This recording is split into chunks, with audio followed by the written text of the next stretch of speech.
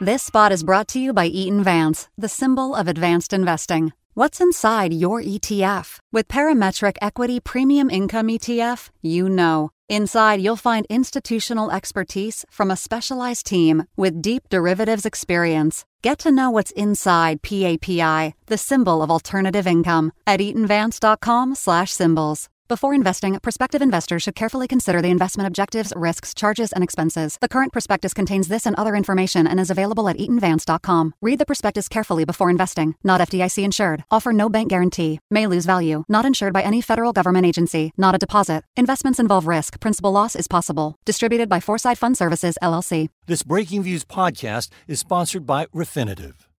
The views expressed on this podcast are those of the participants, not of Reuters News. Welcome to the Viewsroom. I'm Anthony Curry from Reuters Breaking Views, and with me is my co-host Jennifer Saber. Morning, Jen. Hello. Later in the show, our Hong Kong team will be stirring in the trade dispute to a financial taste test between Starbucks and China's Luckin Coffee. We kick off, though, with some worrying news for companies in the United States. It increasingly looks like your regulators are acting in ever more random ways. With me, I have Rob Siren and, of course, Jen in the studio. And on the line from San Francisco is Gina Chon. Welcome to you all. Rob, I'm going to start with you. Let's start with, so Qualcomm is one of the big companies that's been caught in the net of this randomness of regulators this week. Just tell us quickly what happened and why. So Qualcomm's a company, they make chips which connect phones to networks. So if you want to speak or if you want to transmit data, you use either Qualcomm chip or the companies that produce the chip use Qualcomm patents. Right. And what a judge said was Qualcomm had a policy basically of if you want our chips, you have to license our IP. And if you want to license our IP, you have to pay for the on the entire value of the phone, not just the modem for the chips. In other words, Apple would have to pay royalties basically on the entire device, not just the Qualcomm chip. Okay.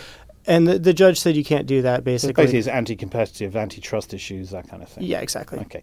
And this has sent the stock down, 11%, I think, in early trading on Wednesday when we were looking at this. That's about $10, $11 billion. So this basically upends Qualcomm's business model. Yeah, because they make most of their profits from licensing out the IP. And the reason they can do that is because they have such a dominant position in making these chips that companies feel they have to license. They have to get these chips if they want their phones to be useful. And to do that, they have to license Qualcomm's patents. Right. Now, why is Jen, I'll turn to you on this. Why is the Trump administration pushing this case? Well, that's the funny thing. This is actually an Obama-era case. So when this was brought forward, it was the FTC. And they were like, there's something wrong here. But now, under the Trump administration, the FTC had to proceed with this case anyway. And why? Well, because, and this is probably, Rob can probably wade in here and explain this a little better. When Donald Trump came into office, the entire FTC turned over, which is unusual, right, but just because of various terms and whatnot. So what happened was the chair of the FTC, Joseph Simons, had to recuse himself from this case because he had worked with Qualcomm in the past. So now we have a deadlocked FTC. So there's two Democrats, two Republicans. Two Democrats, two one Republicans. Republican who's recused himself. Right. So they couldn't stop the case, but the Trump administration did try. Yes. So then, exactly. So then you have the Department of Justice that tried to wade into this matter and say, basically, we would prefer you to have hearings because we're scared that these penalties are going to hurt Qualcomm. Now, in the background of all of this is President Donald Trump, who has basically said Qualcomm is like a national champion. Mm-hmm. And this has a lot to do with Huawei. And I can bring my colleague Gina Chon in, who can discuss this as well. So you have all these competing interests. And that is generally not how things work. So, Gina, let's bring in you on this. So the Huawei element to this is what exactly? Well, there's this race for 5G next generation network in terms of who is going to win that race. Is it going to be the United States or China? And China, in a lot of ways, through Huawei, is already far ahead in terms of technology and also where it has a presence. Huawei is much more global in terms of being in Africa and other emerging markets. So that's presented a real problem for the Trump administration and has led to this crackdown on Huawei, which was already under pressure because it's seen as a national security threat because of possibly feeding information to the Chinese government. So, I mean, this just makes it even more bizarre, because if we stick on the 5G theme, we've got another couple of companies that have been whacked by weird regulatory decisions or processes this week, and that is T-Mobile US and Sprint, which are planning to merge. Now, Jen, you've been looking at this as well. This is the case where within basically 24 hours, we've got two different agencies of the US government issuing two different opinions on this deal. Yeah, and they've been basically whipsawed around. Right. So effectively, the Federal Communications Commission and the Department of Justice have to approve this deal. Earlier this week, the head of the FCC, Ajit Pai, came out and said, I love this deal. I'm going to recommend it to the committee. Then Reuters reported that the Department of Justice, the Antitrust Division, the staff in the Antitrust Division are voting to block the deal. Now, that decision ultimately is in the hands of their boss, Macomb Delorame, but it shows you all the weird machinations and twists and turns that typically don't happen in these types of regulatory reviews. So, Gene, let's bring you in again on this, since I know you're now in San Francisco, but you were for a while our DC correspondent and still well plugged in there. As Jen said, this is not how these agencies used to work or are meant to work, correct? Yeah, usually you see a lot of coordination behind the scenes. The couple of times in the past few years when the Sprint T-Mobile deal came up, you saw the DOJ and the FCC pretty much in lockstep with the heads of each divisions coordinating their comments and sounding pretty similar in terms of why they didn't have a favorable opinion of the deal, mainly because of anti-competitive concerns. And you are definitely not seeing that kind of coordination under the Trump administration, which really has businesses in a scramble in terms of trying to figure out how to play all of this. And the 5G angle on this, as I mentioned earlier on, there isn't a big 5G angle, obviously, to telephone companies or mobile companies merging. But just spell it out for us, Jen. What is it how this fits into? Okay, so just in the larger landscape, Sprint is the number 4 telecom provider, and T-Mobile is number 3. So if they combine, they basically knock a player out of the marketplace. Right. AT&T and Verizon are the 2 largest. So they are making a gamut. They said, listen, our merger is going to be great for this country because we are going to invest in building a 5G network. And, that is something that has caught President Donald Trump's ears. This is a big initiative of his. Right. He wants to try and beat China, as Gina said earlier, in the build-out of this network. And so there's been speculation, okay, is this 5G initiative going to outweigh any sort of competitive concerns? Right. Because, at the end of the day, you have a number 4 telecom player, which is Sprint. It's just not doing very well. In fact, it's kind of limping along. So the question is, even if they don't combine, it's entirely possible that Sprint is just going to become weaker and weaker and weaker, and that Americans may only have 3 choices anyway. Right. Now, of course, we're looking at 2 issues here involving 3 companies this week, but the sense I'm getting from the way you guys are talking about this is that these are not the only deals, that have been thrown up here. Rob, what else have you seen out there that gives you pause? Okay, so AT&T Time Warner would be the other one that comes to mind. So AT&T wanted to buy Time Warner. It's been a long saga, but the feds came out against it, basically arguing that even though it was a vertical deal, so normally deals with antitrust has centered over the past decade basically on stopping companies from buying competitors if the resulting company is going to be dominant. In this case, it was one company buying another company in a different industry, basically, or a different part of the industry. And the government made a case against that. And it was very odd because normally they don't pursue vertical integration. And the other reason is because Donald Trump, of course, he's been CNN is owned by Time Warner. Right. And so the argument, he doesn't like CNN, so the argument was, okay, are they against this deal simply because they don't like Time Warner and they don't want, they don't want... So whether true or not, that became an issue in people's minds when on the outside looking at this deal thinking, is the Department of Justice doing this to appease Trump? Yeah, and there's the question of politicization too. For instance, when Sprint and T-Mobile, it came out that T-Mobile was spending, the CEO spending a lot of nights at Trump hotels, and the question is, are they, is it all becoming a question of how do you appease Trump? Right. And of course, then the flip side of that, the deal they went after is the one they didn't go after in a sort of similar space, Jen. Yeah, so that was the Walt Disney's deal to buy pieces of Rupert Murdoch's empire and Fox. And again, they waved this through fairly quickly. Now, Walt Disney and Fox came to the table with concessions. They had, for example, Walt Disney had to sell the regional sports networks. But, I mean, given the saga over AT&T and Time Warner, you would think that it would have at least been a little more drawn out. But this thing was waved through. And, again, to kind of bring politics back into this, Fox News is one of Donald Trump's favorite networks. Right. And, you have to stop and think, well, was this waved through quickly because he really likes Fox News. And so, I mean, again, I don't know if that's the case or not, and I don't want to say that it is, but it's always lingering in the back of people's minds. Yeah, so it becomes an issue, even if it's not what's determining the course of things. So, so Gina, obviously, being over in Silicon Valley now, you see how much of this is playing out in the way that companies may be discussing what they do about, so the trade war in there we've got now, and we've discussed that briefly with Huawei. You've got all this stuff coming out of DC. How do you see, if any, companies over in San Francisco, and even with some of your old contacts from your DC days, reacting to all of this mess that seems to be coming out of DC regulators?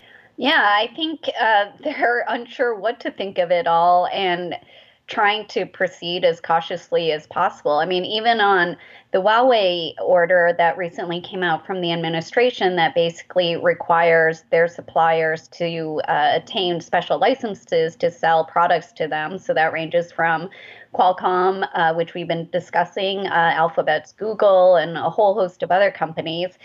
It really cut Huawei off from the supplier base. Then just a few days after that, the Department of Commerce issued a bit of a reprieve, saying that they would actually give Huawei and their suppliers some time to figure out alternate arrangements so that it wouldn't be too disruptive. So then you saw Google going back and saying for now they would keep supplying Huawei with updates for the Android operating service and other issues. So it's been really a back and forth saga for a lot of them, and they're really unsure of what to expect next.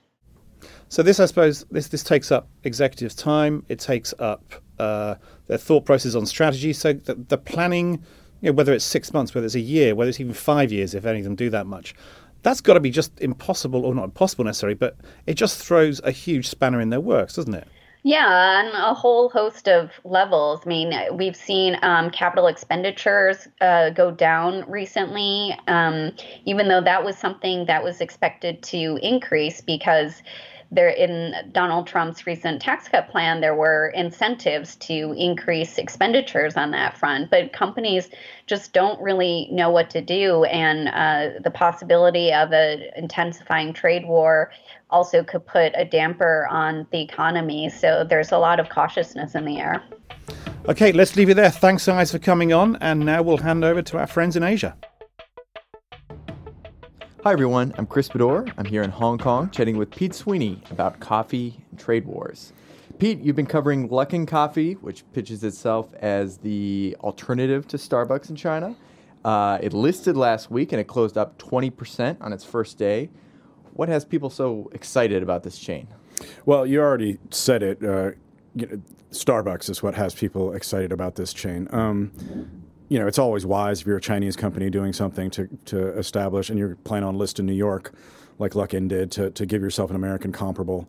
Most Americans recognize Starbucks. In fact, they're very different companies, and their models are very different. But the fact of the matter remains that, Starbucks, has been in China since 1999. There has never been a serious Chinese competitor for Starbucks. It's this kind of anomaly. McDonald's, KFC, Yum China, almost everybody has a Chinese except for Starbucks. It's this weird thing, and people have just been waiting for a local homegrown company to pop up and take them on. And so, despite all the differences in the way that it does business, Luckin has positioned itself as like, okay, we're going to come take on Starbucks. We're going to open stores super fast. I mean, these guys just got started a couple years ago from nothing.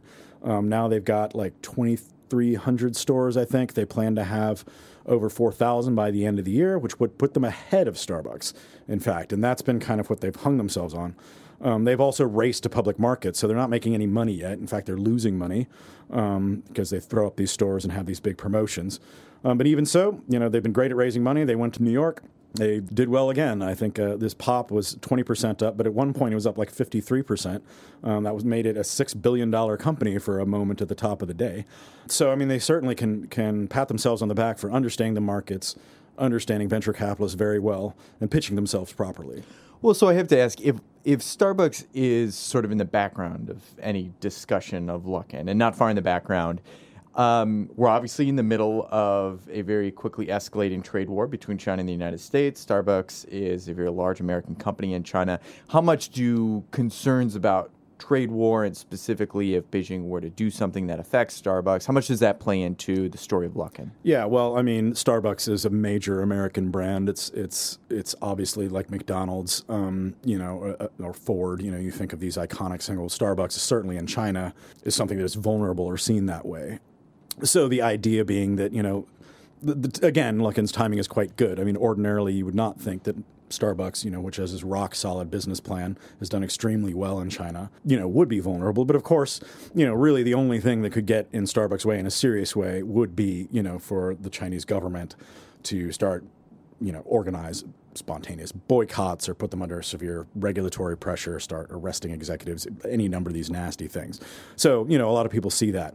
I mean, where I kind of step off of this is the idea that people will go to Luckin instead of Starbucks, and they're not exactly substitutable. And I think that's a big point of market misunderstanding. What do you mean by that? Can you go into a little bit more detail? Well, I mean, so most of the people who are buying Luckin shares have never been in a Luckin.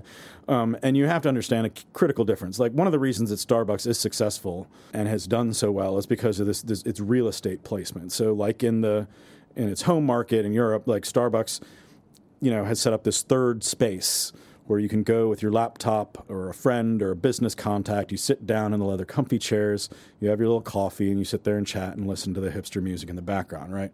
In China and on most of the top cities, Starbucks is absolutely carpeted. Like in Shanghai, there are intersections where there are two Starbucks at the intersection, cat a corner from each other. And some of them they own, some of them they lease. They've signed these defensive leases with their landlords saying, okay, we're going to rent from you, and therefore you can't rent to our competitors. They have locked down huge portions of prime real estate in the top cities where people walk by, and that's just difficult to compete with. And Luckin has made do. Luckin is basically delivery and takeout, and they've gone with this. They've got a lot of stores, but they don't compare. A Luckin store at its best has like 2 tables, bar tables, high stools. There's no comfy chairs. It's stuck next to a subway, or it's like off in some corner up in a skyscraper, and it's just doing deliveries. These are really thin operations, right? And they're just slinging coffee as fast as they can. The smart part of the strategy is they've got an app, right? So you can only pay through the app. You kind of have to download it and configure it, and that makes it a little bit stickier. And they heavily subsidize the cups, so it's cheaper. So that has helped them grow, generate a lot of sales. And there's no question there's been user take-up. The question is, are they going to be able to sustain this strategy? But like, nobody's going to go from a comfy Starbucks and then go stand. You would never meet a business contact in a Luckin. You would order it delivered to someplace nicer and drink it there. Well, so just to take that a step further, I mean, do you think, end of the day, are they going to take market share from Starbucks? Should if I'm an investor in Starbucks, or if I was in Starbucks headquarters right now, should I be concerned about Luckin? Well, you got a lot of things to be concerned about if you're Starbucks right now. There's a trade war. There's the slowing economy in China. There's more competition in it. Yeah, the point that Luckin has identified is that there's a lot of room for growth in this market potentially in smaller cities where coffee drinking is less. Overall, Chinese people don't drink that much coffee on a per capita basis compared to other markets. So there's this case to exploit, But are these users the people who would have drank Starbucks? I don't think so. I mean, like the people who order Luckin delivery are probably the same sort of people who would order like delivery coffee from McDonald's or Yum Brands, like a KFC, which also is developing their own coffee delivery operation. So no, I don't think they're going to really take share. They might find this new market of new coffee drinkers that just want something cheap and slapped on the table and don't really care about the hipster music and the comfy chairs. So that's possible. But then it comes down to the pricing. And this company has listed this extremely expensive. It's not profitable yet. It's kind of difficult to value it. But like on a per store basis, it's more expensive. On a price to sales ratio, it's quite pricey, which reflects a lot of optimism for a company, that is not, this isn't like a software startup. They're selling coffee. At the end of the day, it's a coffee delivery company. They're going to have to somehow justify these incredible margins. I can't quite see it there yet, but clearly the market does. Yes, the market does, even without... For now. even without jazz CDs and comfy leather chairs. Pete, thank you so much for sharing your insights with us. My pleasure, Chris. Thanks, Chris and Pete, and thanks also to Gina and Rob for coming on the show. And we extend our gratitude, as always, to our producers, Freddie Joyner, Ross Shoulder, and Sydney Barbera. And thanks to you, our listeners, for tuning in. Check us out every day at breakingviews.com. Subscribe to the Viewsroom and our sister podcast, The Exchange, on iTunes. And please do share your opinions about our show. Join us again next week for another edition.